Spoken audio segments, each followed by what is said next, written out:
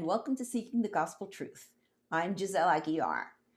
You know, the more I study the Bible, the more I realize that every single book, from Genesis to Revelation, all point to Jesus. In the Old Testament, Jesus is predicted. In the New Testament, he is revealed, preached, explained, and expected. You find him everywhere because Jesus is the hero of the entire Bible. I've covered most of the New Testament, and you can find those studies on my blog. This next series is a hunt for Jesus in the Old Testament. It's how God's story becomes our story when we invite him into our lives. It will help us get to know God better, more intimately. And that's what he wants. He wants a relationship with us. Yes, you and me. I pray that as you hear this message, it will inspire you to study the Bible daily for yourself. Seek the truth. I pray that God opens your heart, eyes, and mind to study what his Spirit is trying to tell you. And as you become rooted in the Word, you'll also be rooted in hope, joy, and peace. Let's dig in.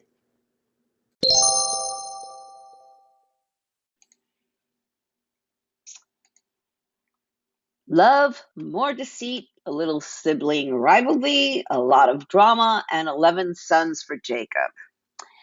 Yesterday, Jacob had an encounter with God who reaffirmed his covenant with him, like he did with his father Isaac and his grandfather Abraham. Jacob arrives at Abraham's homeland and meets his cousin Rachel. Yes, they were first cousins, but remember, back then the human race was pure. However, Rachel's father, his uncle Laban, his mom's brother, had other plans. All this plays out like a mess. But like we're reminded in Romans 8:28, quote, and we know that God causes everything to work out for the good of those who love God and are called according to his purpose for them. 3 chapters are covered here, so I'll share the important parts and summarize others, but I do encourage you to read Genesis chapters 29 to 31 for yourself. It is an interesting little drama that happens here. So Genesis 29. Then Jacob hurried on, finally arriving in the land of the east. He saw a well in the distance. 3 flocks of sheep and goats lay in an open field beside it, waiting to be watered. But a heavy stone covered the mouth of the well. It was the custom there to wait for all the flocks to arrive before removing the stone and watering the animals. Afterward, the stone would be placed back over the mouth of the well. Jacob went over to the shepherds and asked, "Where are you from, my friends?" "We're from Haran," they answered. "Do you know a man there named Laban, the grandson of Nahor?" he asked. "Yes, we do," they replied. "Is he doing well?" Jacob asked. "Yes, he's well," they answered. "Look, here comes his daughter Rachel with the flock now." And Jacob said, "Look, it's still broad daylight, too early to round up the animals. Why don't you water the sheep and goats so they can get back out to pasture? We can't water the animals until all the flocks have arrived," they replied. Then the shepherds moved a stone from the mouth of the well, and we water all the sheep and goats. Well, Jacob was still talking with them when Rachel arrived with her father's flock, for she was a shepherd.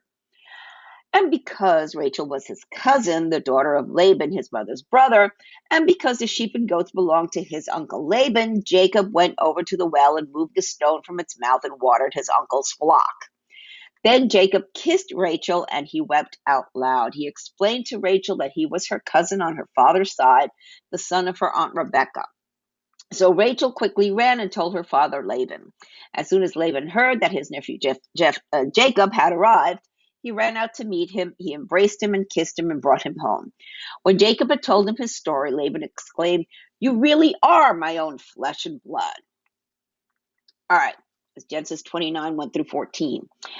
Well, so after a month of Jacob's working for Laban, Jacob makes a deal with Laban that he'll work for him for 7 years. And at the end of the 7 years, he can marry Rachel. Now, Rachel was the younger of 2 sisters and the prettier one. She's whom Jacob loved. He didn't really care for the older sister, Leah. However, local custom says that the firstborn daughter must marry first. After the 7 years, during the wedding night, Laban tells Leah to go into the marriage tent instead of Rachel. Yes, Laban deceived Jacob. Some might see this as payback for Jacob, deceiving his brother Esau of his rightful blessing. At any rate, Jacob makes a deal with Laban that he can marry Rachel after the honeymoon week, but he has to work for him for another 7 years. Then here come the kids. 11 sons for Jacob. So we're in Genesis 29, verse 31. When the Lord saw that Leah was unloved, he enabled her to have children, but Rachel could not conceive. So Leah became pregnant and gave birth to a son. She named him Reuben, for she said, "The Lord has noticed my misery, and now my husband will love me." She soon became pregnant again and gave birth to another son. She named him Simeon, for she said, "The Lord heard that I was unloved and has given me another son." Then she became pregnant the third time and gave birth to another son. He was named Levi, for she said, "Surely this time my husband will feel affection for me, since I have given him 3 sons." Once again, Leah became pregnant and gave birth to another son, and she named him Judah, for she said, "Now I will praise the Lord," and she stopped having children. All right, so this is the start of the 12 tribes of Israel. The descendants of Levi will be the priests, and one of Judah's offspring will be Jesus Christ, the Messiah. But now the sibling rivalry starts. So we're in chapter 30. When Rachel saw that she wasn't having any children for Jacob, she became jealous of her sister, and she pleaded with Jacob, "Give me children or I'll die." Then Jacob became furious with Rachel. "Am I God?" he asked. "He's the one who has kept you from having children." Then Rachel told him, "Take my maid Bilhah and sleep with her. She will bear children for me, and through her I can have a family too." Shades of Sarai. So Rachel gave her servant Bilhah to Jacob as a wife, and he slept with her. Bilhah became pregnant, presented him with a son. Rachel named him Dan, for she said, "God has vindicated me. He has heard my request and given me a son." Then Bilhah became pregnant again and gave Jacob a second son. Rachel named him Naphtali, for she said, "I have struggled hard with my sister, and I'm winning."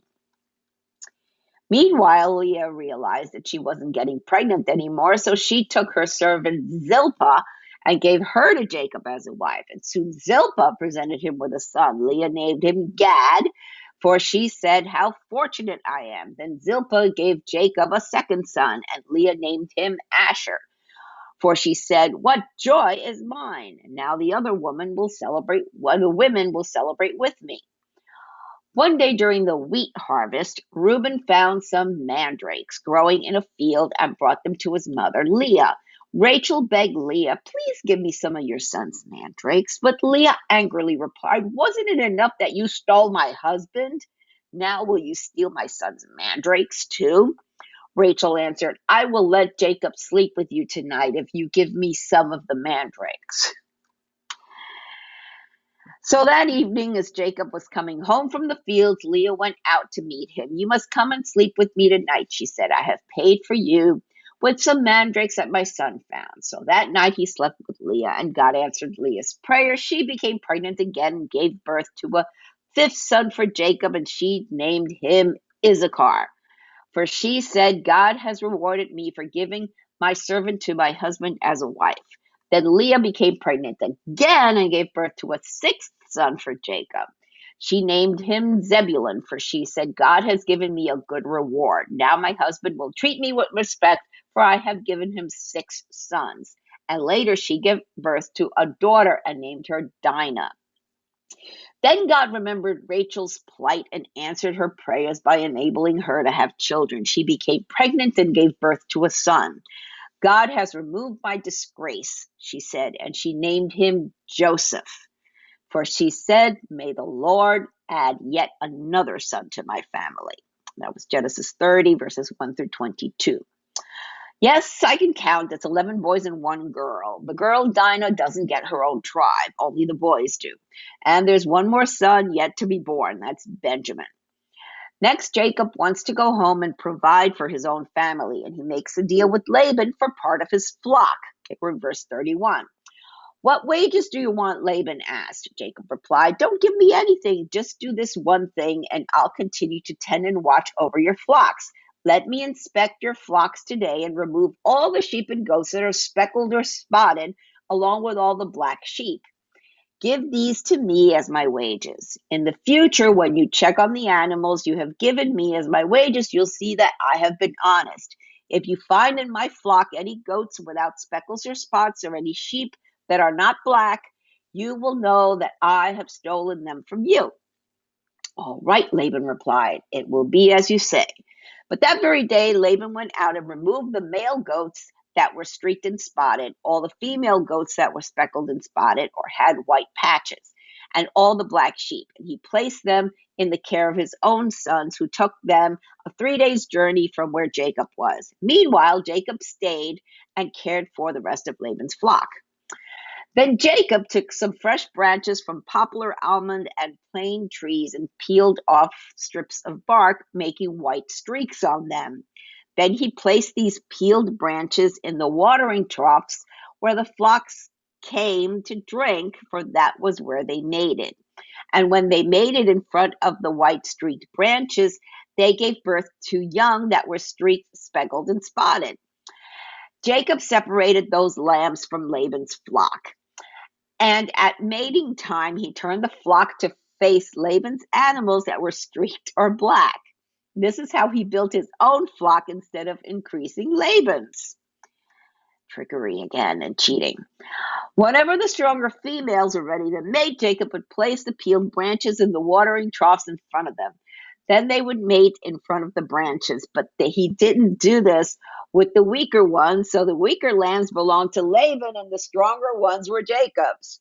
As a result, Jacob became very wealthy with large flocks of sheep and goats, female and male servants, and many camels and donkeys.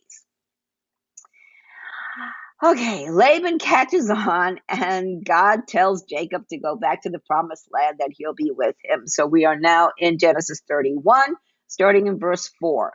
So Jacob called Rachel and Leah out to the field where he was watching his flock.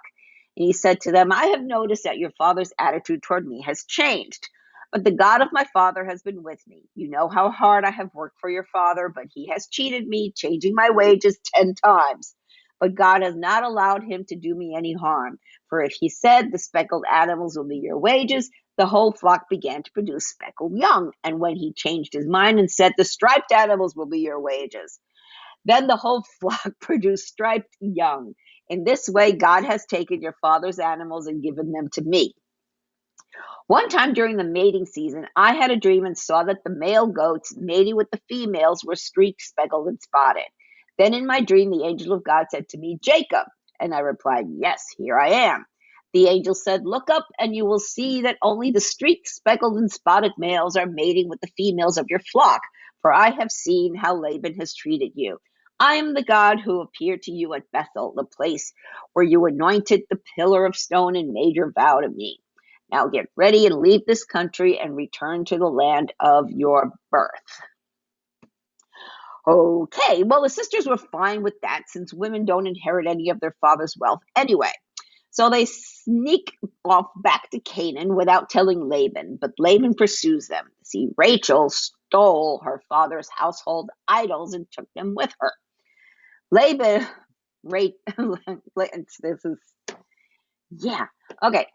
catches up with Jacob in 7 days, but God warns him to leave Jacob alone. Nevertheless, Laban wants his household gods back. Jacob doesn't know what he's talking about, and he tells Laban that he could search for them. Rachel hides them in her camel saddles and sits on it. Laban can't find them. Jacob then tells him that he's worked for him for 20 years, but after a discussion, Laban simply asks Jacob to treat his daughters well, and Jacob agrees. They make a covenant. The next day, Laban says a proper goodbye to his daughters and grandkids and goes home. So where's Jesus here in Genesis? Well, God keeps his promise, and we have the beginnings of a great nation. Deceit continues in the world all the way to the cross, where an innocent man who never sinned was betrayed, tried, tortured, and killed because of envy and pride. Only God can make a masterpiece from a mess. Evil Satan thought he could win by eliminating Christ, but Jesus defeated death. And by believing in him, we do too. Do you believe? If you're not sure if you're saved or not, if you truly want to be born again and have the assurance of salvation, receive the Holy Spirit and get a one-way, non-stop ticket to heaven that you won't be left behind at the rapture, you have to believe, have faith that Jesus is the Christ and he died taking your sins away forever. Repent of your sins. Stop sinning. Do a complete 180 in your life and surrender your life to him. Be baptized. Show the world and yourself that you have died to your old life and are born again to a new life in Christ. Receive the Holy Spirit in your heart. And how do you do that? You invite Jesus into your heart and receive the gift and confident hope of eternal life. Soli Deo Gloria. To God alone be the glory. You don't know what to say or what to do, there's a prayer in the show notes, or you can click on over to my blog and click where it says how to invite Jesus into your heart. And I've got links so you can dig deeper into other stories. Again, Soli Deo Gloria, to God alone be the glory.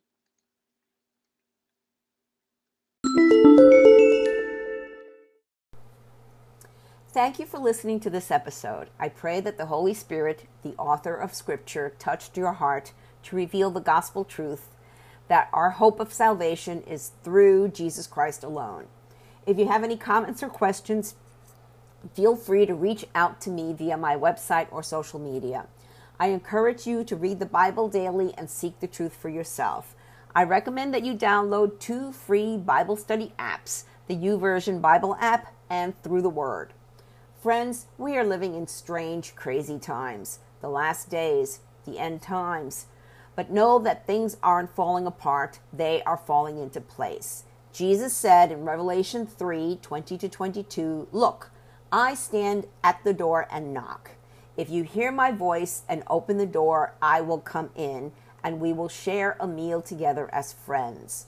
Those who are victorious will sit with me on my throne, just as I was victorious and sat with my Father on his throne." Anyone with ears to hear must listen to the Spirit and understand what he is saying to the churches. Jesus is knocking. It's up to you to open the door. Peter told us in 2 Peter 3:9, the Lord isn't really being slow about his promise, as some people think. No, he is being patient for your sake. He does not want anyone to be destroyed or perish, but wants everyone to repent. Jesus is coming back soon. Are you ready? Repent of your sins and invite Jesus into your heart right now. If you don't know what to say, there's a prayer in the show notes and on my blog. Jesus said in Matthew 24:14, "And the good news about the kingdom will be preached throughout the whole world, so that all nations will hear it, and then the end will come." Soli Deo Gloria. To God alone be the glory.